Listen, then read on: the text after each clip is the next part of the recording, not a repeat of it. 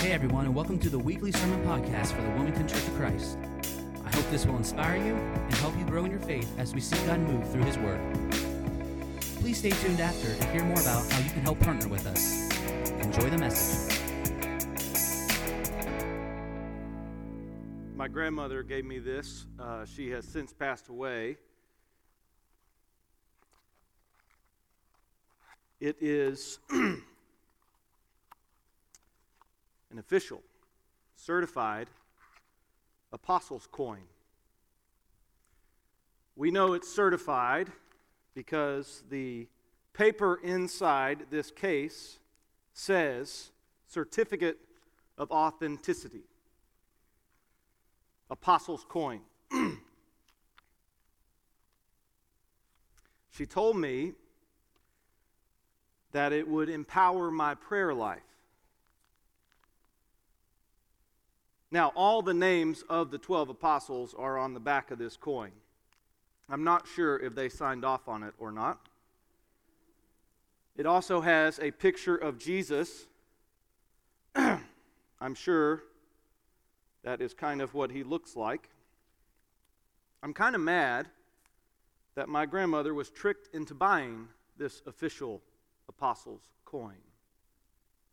You know, there are hucksters and tricksters and liars who use the name of Jesus to steal from those not necessarily easily tricked, just sometimes we can be tricked, or we get desperate, or we wonder why our prayers are not being answered. And so the person on the TV will say something like, send in your gift, monetary gift, and I'll send you this prayer handkerchief that I have blessed. And if you receive this prayer handkerchief, your prayers will all come true. Or this prayer rug. If you send in your gift, your monetary gift, God will provide you a husband, is the new one. If you send in your gift, then God will bless you back and you'll have more money than what you sent in. This is not a new lie from Satan. It is one that's been going on since the day of Jesus. If anybody would like to buy an official certified apostles' coin, I'd be willing to sell it to you. But it will not make your prayer life any more full. And even though it is certified, it will not make your prayers any more powerful. But it is a powerful detriment to your bank account. Jesus gives us instructions in Luke, at the end of Luke chapter 20, and at the beginning of chapter 21, to try to avoid these lies, to try to watch out and be aware that they exist. And he even tells us some ways, I think, in the Scripture to avoid it.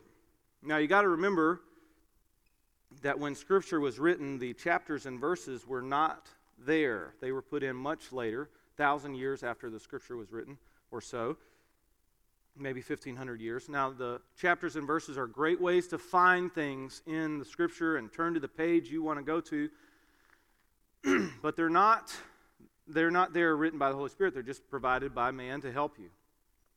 So, the end of chapter 20 and the beginning of chapter 21, I believe, is one passage that should not necessarily be broken up. And there's a story. You'll have to excuse me. I still have that frog from last week. There's a story in chapter 21 that if you've been around church for a while, you might have heard, but you maybe haven't heard it this way before. And anytime you've been around church a long time and somebody says this is new and you've never heard it before, you need to investigate. But once I saw this particular view of Scripture, I can't unsee it. You might have heard it. Luke chapter 21, where the poor widow gives all she has to live on in the temple treasury. Anybody ever heard that story before? You've probably heard it with the phrase like, look at what sacrificial giving looks like through this poor widow's offering. Or look at her trust. She really trusted that God would take care of her, and so she gave all that she had. But I got to tell you, Luke 21, when it mentions this poor widow who gave all of her money, it doesn't say anything about faith or sacrificial giving or trust in God, or that God would even bless her for her gift. That is something we have often read into the Scripture. But I think if we look at it in the context of where it is written, we don't come to this conclusion at all. And that happens at the end of chapter 20, verse 45. If you want to turn in your Bibles there, we'll see where Jesus begins this warning how to avoid being tricked like my grandmother was tricked. We'll see this idea of what happens if I've already been tricked or scammed by one of these peddlers of the gospel. And then we'll look at God's justice is coming. We don't have to take revenge. I don't have to hunt down the televangelist who sold my grandmother this coin to increase her prayers. God will avenge. Thank you. I appreciate the water.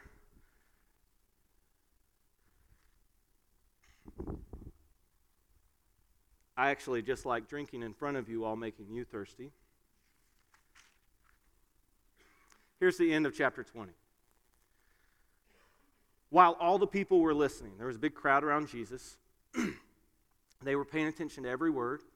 He turns and looks at his disciples, and he says to his disciples, "Beware of the teachers of the law. They like to walk around in flowing robes and love to be greeted with respect in the marketplaces and have the most important seats in the synagogues and the places of honor at banquets. They devour widows' houses and for a show make lengthy prayers.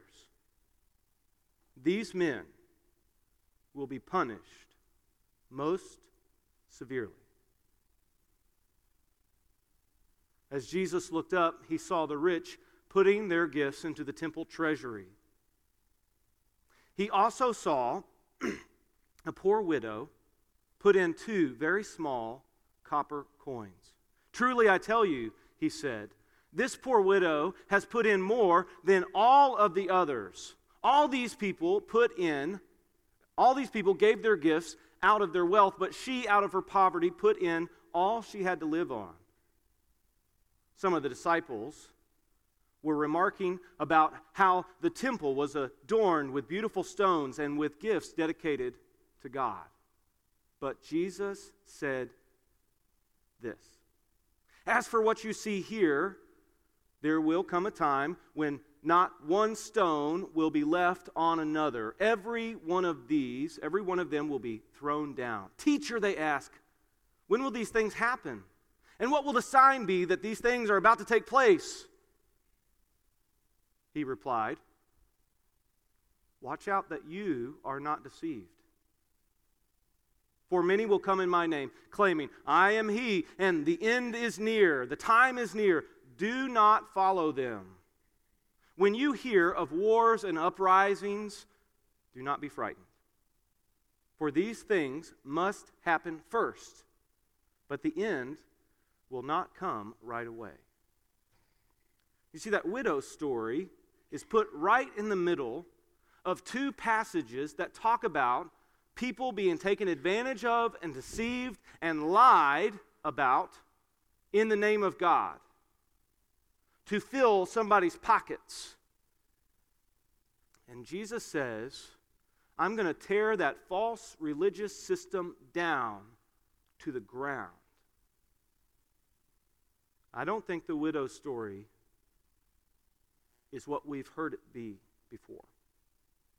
Notice he didn't say, "Now you go and do likewise." Notice he didn't say, "Look at her faith." Notice he didn't say, "Look at how she trusts God to provide for her."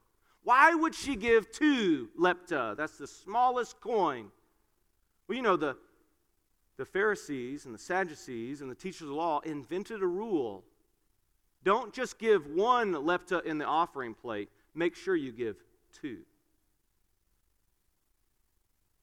There's a false religious belief system set up by these teachers of the law, and they devour widows' houses. They take everything from these widows that don't have anything, and they take the rest of it until they are destitute. It doesn't hurt the people that have money. If they fall victim to it, they're still walking home with something. But the people it takes advantage to, the people who are desperate, who really need help, it kills them. And we got to watch out for that. How can we not be tricked by these false prophets and these false teachers and these lies about money and the devil's schemes? I think there are two ways that we can not be tricked. Jesus says, beware these teachers of the law. They walk around, they like to walk around with flowing robes. They love to be greeted with respect in the marketplaces. How can we not fall victim? Because that lie still goes on today. I think we ought to know our enemy. We ought to know the truth about money. And I think we ought to know the devil's schemes. We got to know the gospel and know our enemy. Those are two ways not to be tricked. Know the gospel and know the enemy. First, we got to know the gospel. FBI, when they train their counterfeit agents on how to spot a counterfeit bill, they lock them in a room with the real thing. They put them and make them study the $100 bill hour after hour after hour after hour. They study the $20 bill hour after hour after hour after hour. And when they come in contact with the fake bill, they may not be able to tell immediately what's wrong, but their subconscious and their conscious, they know something's not right. They can feel it, they can smell it, they can see it, and they can't identify what's wrong, but they know something is wrong because they have immersed themselves in what is true about the real thing. If we want to keep ourselves from being tricked by these teachers of the law that will sell you an apostle's coin, certified, by the way, and authentic, we have to know what the truth is. We have to know the gospel. The gospel, the good news, actually starts with bad news. The bad news is sin has separated us from God. It has made our soul and character and body sick. And we owe a penalty we cannot earn or pay.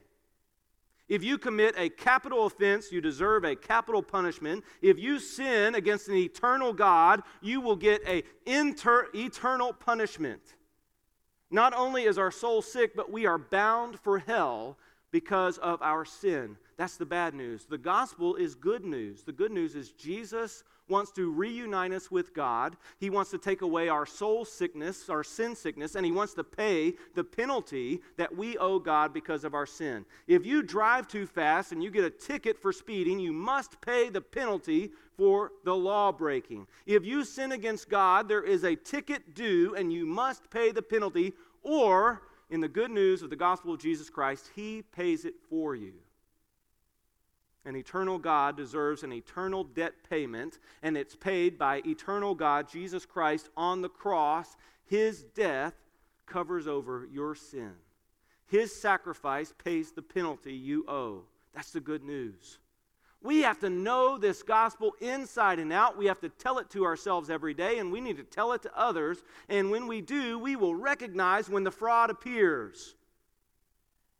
Everywhere in Scripture, when Jesus or the Bible talks about the urgency to come to Christ because of the fires of hell, anytime there's an urgent message, you must do it now. This has got to happen today. You can't wait another minute. It points to Jesus Christ and nothing else. That's the gospel. And there is an urgency. You need to decide today. You need to commit your life to Christ today. And you need to do everything in your power, make every effort to enter by the narrow gate. You need to do it today. But if you see a huckster, a scam artist who peddles the gospel, they will give you an urgent need, an urgent message, but they won't bring it back to Christ. And that's how you can see the trickery.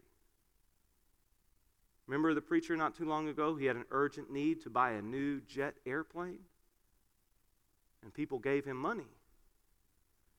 And he said, you send in me your gift, and you will be blessed.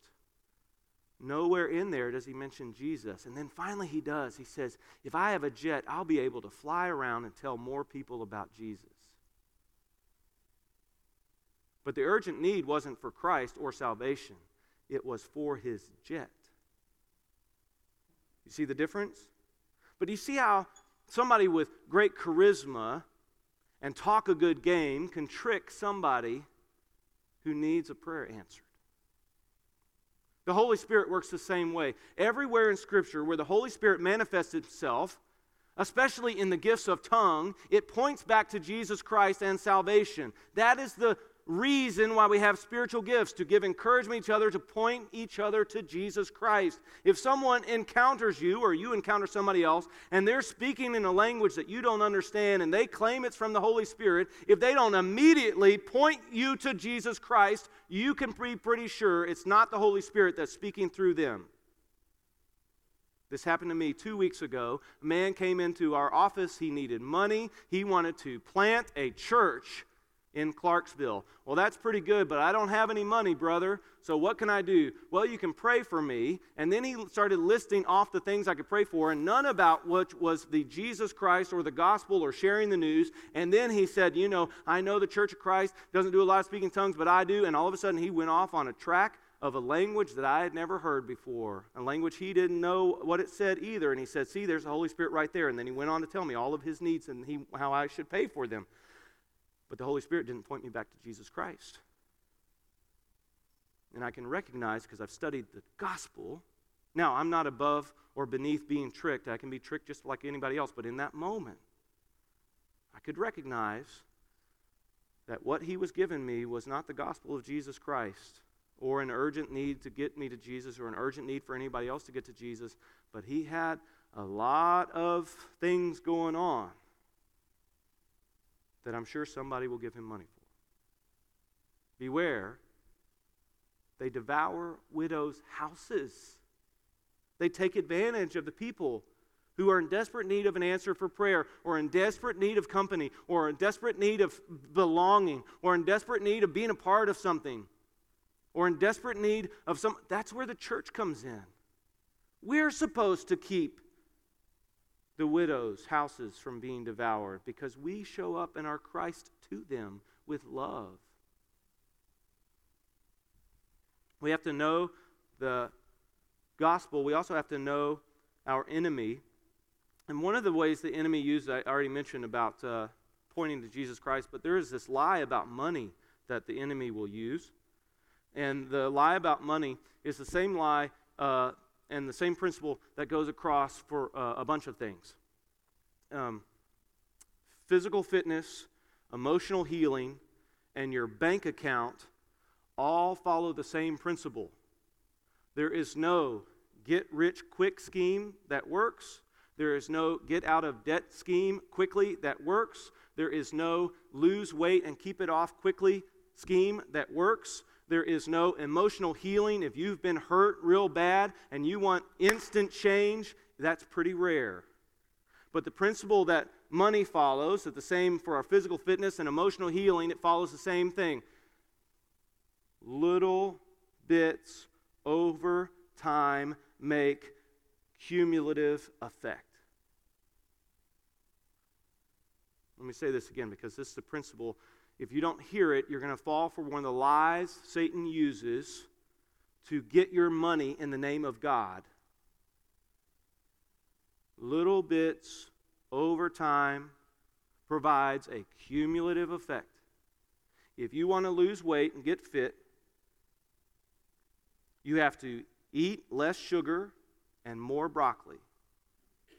Not for a week, and not for 2 weeks, and not for 3 weeks. You need to do this for years. And over the course of a year, you will lose 30 to 50 pounds if every week you eat less sugar and eat more broccoli and add a little bit of walking. Cumulative effect over time. Emotional health, if you have some burns and scars and injuries to you, God could heal you instantly and make you emotionally whole. That's pretty rare. What he likes to do is he likes to take us through a process a little bit over time, forgiveness and healing and service until we are made whole. Spiritual maturity is the same way. You don't need one sermon that's going to change you. You don't need one Bible study that's going to change you. You need a daily dose of Scripture every day over a long period of time. You need thousands of sermons, because I know during this sermon some of you have already drifted off. You've drifted back in. Some of you have fallen asleep. You've woken up. And you hear little bits of it. It's okay. That's all right. I'm not offended. Sometimes I put myself to sleep. And you get these little bits over time. And it nourishes your soul and encourages you, and these little bits of Scripture over time, and it builds up. It's kind of like building up a healthy, okay, you're following me along, little bits over time, and that leads to spiritual maturity. This is how money works. That's why I'm so glad that Cheryl is passing out. Today is Family Sunday, and so we're going to have the kids in here second hour. They won't go to Kid City. They'll be in here. She's passing out these bags for families to take home, and inside these bags is a great way to teach kids how this principle works. In this bag is devotion, a bookmark, and explanation. And she has boxes that are, I forget the colors. Give, save, and spend. Let's reverse this. Save, give, and spend. I don't remember the colors. Some of them have stickers, some of them don't. You teach your kids, by the way, this is good for adults. You pick a percentage of your income that comes in and you save it. A little bit over time, you're going to have cumulative effect and cumulative growth. One man, at his 50th anniversary, I can't tell this in the second hour when the kids are here, he took his wife to Hawaii for their 50th anniversary. His kids asked, "Dad, how can you afford that?" He said, "Every time your mother and I made love, I put $1 in our savings account." Their 50th anniversary, he took his wife to Hawaii. He got back, and he said, "I've already started the next account." Little bit over time, cumulative effect. After you save some, you also choose a percentage that you give away just to train yourself in generosity, just to help others. 2 Corinthians chapter 8 and chapter 9 is all the information you need to know about how God determines you should give. You should give to serve. You should give to encourage. You should give to get a thanksgiving that goes to God. You should give to make a difference in somebody else's life. And you should give so you can learn how to trust God more. Be aware, there's some people that's going to trick you, so watch out for them and learn how to give. And you set aside some every week. I love how 1 Corinthians chapter 16, I think, says, set aside a little bit at the beginning of every week in keeping with your income. Not your whole income, just a proportion. 2 Corinthians 8:9 says a proportion where you're not under compulsion, you don't feel bad about it, you actually set it aside with joy because you're going to know it's going to make a difference. If you can't give with joy, you need to hold your gift back. You need to examine the gift, and you need to examine your heart. Because it may be the gift you felt under compulsion, you felt like somebody's pressuring you to do it, you felt guilty about doing it. That's not the right way to give, God says. But maybe it's your heart, and you're just selfish and you want to keep it for yourself. You need to examine your heart or the gift. And then you need to learn how to give consistently. We teach our children that, and that's good for adults. And then after that, God says, He gave you stuff you can enjoy. Everything He's given you, you can enjoy. You're allowed to spend. You're allowed to have enjoyment. You're allowed to have pleasure. But pleasure cannot be your number one concern. If it is, we get these things reversed, and we end up not having any savings or any gift giving, any encouragement with our giving, because we've spent it all on ourselves. This is a lie straight from Satan, and it will take your last two small, very copper coins, all you have to live on. You'll spend on your pleasure, and you'll go home and die. Maybe not today. Everybody following along? This is really important. Jesus says we got to watch out for this. So we got to know the gospel. We got to know our enemy. It comes in the form of false teachers. It comes in the form of lies about money. And then it also comes in the form of spiritual powers. Our struggle, Ephesians chapter 6, verse 12, is not against flesh and blood, but against the rulers, against the authorities, against the powers of this dark world, and against the spiritual forces of evil in the heavenly realms. The devil will use tricks and lies. He is always going to lie to you about God, and he is going to sow doubt, and he's going to do it by using little bits of truth wrapped up in a lie. Did God really say that? Can you really trust him? Will he really provide for you? Will he really give you what you need if you learn how to save and give? And God says, yeah, I will. I'm going to show you this principle. Spiritual growth, emotional healing, physical fitness, money. It's a godly principle that stretches across all aspects of our life. A little bit at a time equals cumulative growth. But what if we've fallen victims to one of these scams? What if we've been tricked by Satan or one of his minions, or by the lie we just tell ourselves, like I can spend it all on myself? Well, if we've been tricked, we need to pray for our enemies, and we need to trust God for justice. That's what Jesus says in Matthew chapter 5. I tell you, love your enemies, pray for those who persecute you, that you may be children of your Father in heaven. Do you hear that? If you want to attack your enemy, if you want to hurt your enemy back, you are not qualified to be a child of God. He says, act like Jesus. Pray for your enemies and bless those who attack you. Whoa. So whoever sold this coin to my grandmother, I have to pray for. She was on limited income. We all have somebody in our family who makes a mistake. One of my cousins stole from my grandmother. And here she is spending $100 on this coin. I'll make you a good deal on it, by the way.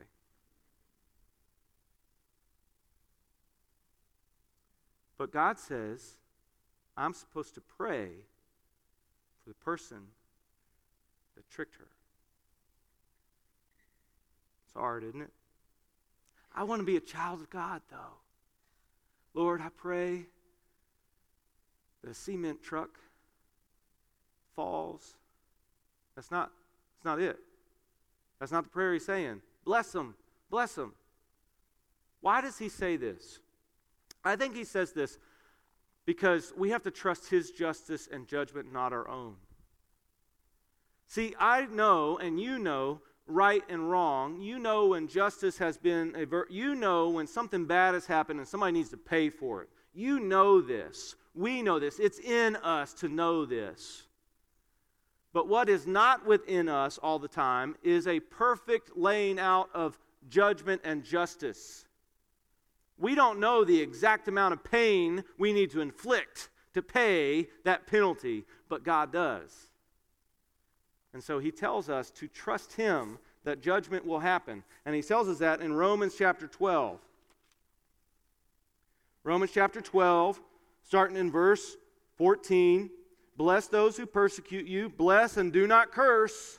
So I can't pray for a truck to fall on their head.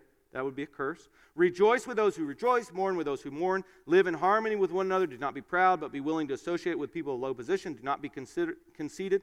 Do not repay anyone evil for evil. You can't go burn them down. You can't go burn them out. You can't go kill them.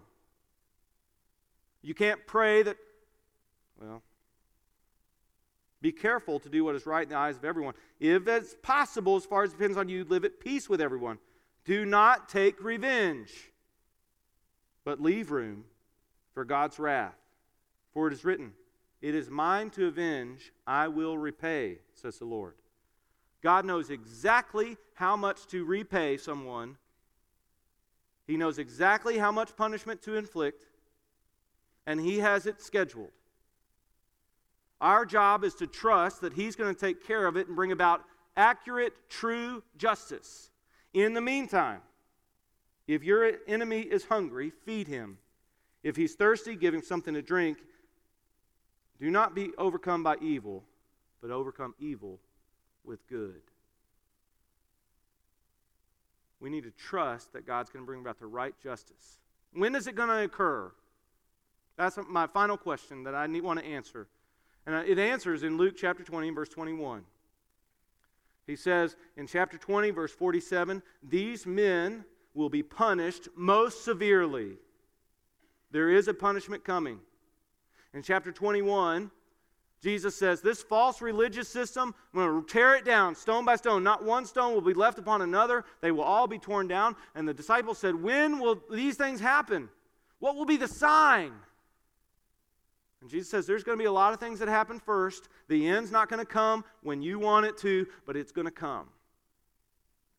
And when it does, it's going to be terrible.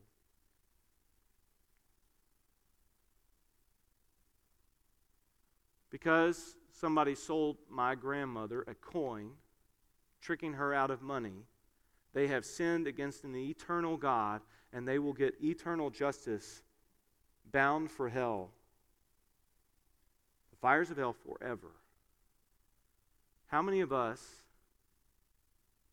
have ever sinned against God? And yet the grace of Christ has covered over our sin, and his death paid for our sin penalty. My job is to go find the person that sold this coin to my grandmother and pray for them that they get saved, that they would have the same grace that covered me, that they would be blessed with grace like I was. And if they accept the grace of Christ, if they accept Jesus Christ to be their salvation, their Savior, their Lord and Master, then his death covers over their penalty that they caused harm in my grandmother's life. His death is big enough, and I need to know that truth and live that truth. And I need to try to get them to accept that truth. If they don't, God's judgment is coming. Not one stone will be left on another. They will be punished most severely. That's a dangerous place to be. Does my heart ache more that they will spend eternity in hell, or do I desire revenge? That's a revelation on my character. And so Jesus gives us these steps to take. Small cumulative effects. Pray for those who hurt you, attack you, and persecute you, and bless them. Trust me with the revenge. I can do that. I can do that. In conclusion, examine what I said about the widow, chapter 21. Because you're going to read a lot of commentaries that say, no, this is what sacrificial giving looks like. Well, look at the text. See if it says that. And if you can't find it in the text, and I can't, look at it in the context. That's how we read Scripture. The number one way to understand Scripture is to read it in the context it's written. Read it in the paragraph that comes before, the paragraph that comes after, the chapter that comes before, the chapter that comes after, the whole of the Bible and what it points to. You can go back and look at Matthew chapter 23 and 24 and Mark chapter 13, and it has the same passage that Jesus is talking about here in Luke. And he doesn't give any indication that there is a sign of sacrificial giving, but he gives every indication that judgment is coming for those who trick people using God as their foundation for their lives. And then we need to examine ourselves. Do we know the gospel? Do we know the lies of the enemy? And are we willing to pray through persecution and attacks? Are we willing to bless our enemies who have hurt us and hurt our loved ones to try to win them to Christ? We need to examine the passage. We need to examine ourselves. A great way to examine ourselves is in communion. We have communion every time we gather together. In fact, we read the scripture that says, do this in remembrance of me, and we take that to mean actually participating in communion, to actually eat and the bread and drink the cup. I met someone not too long ago. They said, I do it all in my mind. I think that's fine, but I don't think that's what we're commanded to do. I want to obey Jesus. He says, do this in remembrance of me. So when we gather together, we actually take bread and remember the sacrifice of Jesus on the cross. We recognize that it covers over our sin and forgives all the sins we've ever committed and all the sins we ever will commit. And that encourages us to do the same to those who hurt us. And we take that cup and we drink it, and we recognize as the liquid flows down our throat that spiritually the blood has covered over us to make us whole and healed, and we can live up to that healing with small, cumulative steps over time. So as you participate in communion today, would you take it in a worthy manner, examine your own heart, and then recognize that Christ has forgiven you so that you can go and forgive others. Let's pray. God, thank you for this time where we remember your sacrifice. We remember the forgiveness we have and the power of the Holy Spirit to go and do likewise. It's in Jesus' name I pray. Amen. Thank you so much for joining us today. If this ministry has impacted you, I ask that you would pray and consider partnering with us financially so that we could continue to minister here in our community and beyond. Visit us online at wcconline.org/donate to find out how you can be a part of what God is doing here. Thank you again for joining us, and I hope to see you back here next time.